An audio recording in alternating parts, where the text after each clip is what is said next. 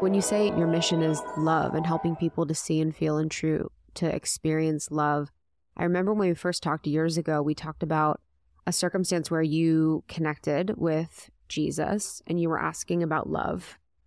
And there was kind of the transmission that it's actually beauty that's part of our experience here on earth.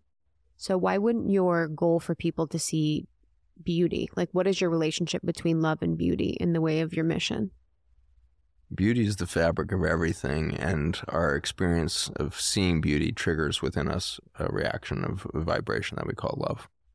And so that was why I was kind of feeling that thing of like, there's a heart that's not knowing love or not vibrating in the frequency of love, it means it can't see the beauty. And so what do I need to show that heart of myself that it would suddenly vibrate in beauty? Is it my humor? Is it my white hairy butt? Like what's gonna make that person just laugh and just be like, oh my gosh, like we're human and we're here and it's amazing and we're crazy. We're just in it and it's wonderful. And what's gonna light that heart back up? It's something about seeing the beauty that's gonna do that. And so fortunately, we are masters of seeing beauty. And I think that a remarkable thing to reflect on is what has been one of the most life-changing things in beauty for me has been watching African sunsets. It was the first time that I felt home on Earth. I've always kind of walked around with this little negative narrative running in me of like, I don't think I'm from here. I don't feel home here. I don't blah, blah, blah. Definitely. And then I saw that African sunset. I was like, oh, I am Earth. Earth is me. I have seen that sunset so many times and I know that vibration and I feel home here. And the answer is that is in all of us, because for 300,000 years we've been in Africa. We all came out of Africa. And it's a new finding that it's 300,000 years.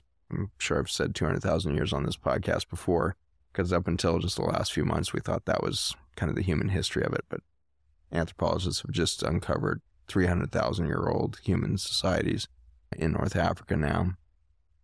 And we seem to leave Africa maybe around 100,000 years ago. So for 200,000 years, we all watched African sunsets in our genetics. So the epigenetic memory and then the germline genetics that became you remembers the vibration of that sunset in a deep, deep way. And so that experience of watching those African sunsets grounded me on this planet in a way that nothing else had before. And then I looked around at the beauty of the African bush, monkeys and birds and lions and wildebeest and antelope of every variety and the kudu and what is going on? There's so much beauty. And then you suddenly realize, why are we the only species watching the sunset? None of the other species are watching it. The monkeys are up in the tree with back to it, the birds flying around as if nothing's happening. They're not watching the sunset because they have a different experience with beauty than we do. They really are the beauty. They're vibrating with the sun. They're vibrating with the dimming of the earth. They're vibrating with the plants. That singularity, that oneness that I think the planet is experiencing is what you see when you look in a whale's eye. Why is that like looking into the cosmos itself? It's because there is no dissonance in that animal. It is completely coherently whale. Just like that massive tree over there is always going to wake up oak tree. And so these trees and these whales have 100% coherence with the soul of it. What is that energy field expressing right now? It's every day expressing that. And there's no dissonance. There's no disconnect. There's no sense of insecurity. There's no sense of doubt. There's only surety of I am whale. And for that, we need to be very cautious with this empathy piece when we start to project things on nature. We witness nature and we're like, oh, that dog, that poor dog, it must be this or that. And so we see an animal's condition or something else and we immediately project human emotions on it. The likelihood that that animal's having anything remotely like the vibration that you experienced is zero. It's not having a human emotion. I guarantee you it. And so it might be able to experience pain, but the concept of suffering, I think, is uniquely human because we create suffering only through our sense of loneliness. And that animal can never feel it. It knows it's the sunset. It knows the cloud. It knows the tree. It knows the whole thing. And so not only do we need to kind of lose the empathy, we need to lose this tendency for human projection on the world around us. And we need to start to be willing to be seen as human and therefore unique. And then equipped with that unique understanding of where we sit within this pantheon of life, we start to respect ourselves for the ability to uniquely stare into that sunset and see nature in a unique way and say, thank you. That's spectacular. And it's possible that that's what nature's been waiting for.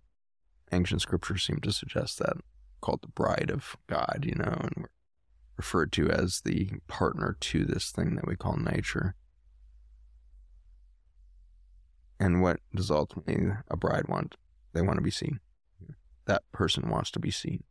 And so the marriage and the whole construct of relationship before marriage and everything that we've had around that, the social rituals around marriage, all these things were so that the bride could be seen. And so when we're told that we are the bride, it's a reminder that yes, we can see the beauty of the groom, but ultimately it's about seeing the bride. And so in a weird way, I think nature wants to see us so badly. So why is the whale keep letting you see her and her pup and everything? Because she wants to see you.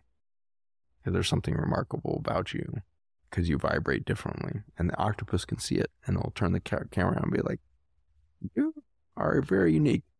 You don't quite fit in here. What's going on with you? Oh, you are sitting there staring at me, and no other creatures are down here staring at the octopus in awe. You are staring at me, and I'm going to stare back at you because I can see you, and I'm going to give you the opportunity to see me. And in that, Craig Foster can go into an ecstatic state, because to be seen by another is an orgasmic, ecstatic state of being.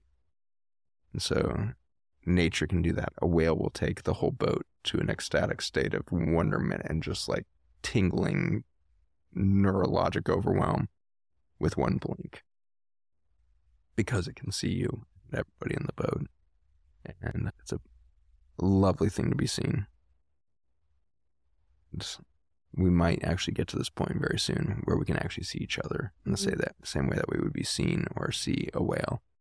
And for that, we will see so much deep beauty. And for that beauty, we will vibrate in such a resonance of love that we can shift human behavior, which is to ultimately say genetics and biology, and really create a new humanity through our capacity to see one another. Thank you so much for tuning in to Morning Microdose by Almost 30. We hope you enjoyed waking up. As always, we encourage you to take what resonates and leave the rest. If you enjoyed this trip, tune into the full episode on the Almost 30 podcast. All episode information can be found in the show notes. Make sure to subscribe, and if this becomes a part of your morning routine, be sure to share it with a friend. We have new inspiring doses Monday through Friday. Follow us on Instagram at Morning Microdose, and follow Almost 30 at Almost 30 Podcast. Thanks for listening. We'll see you in the vortex.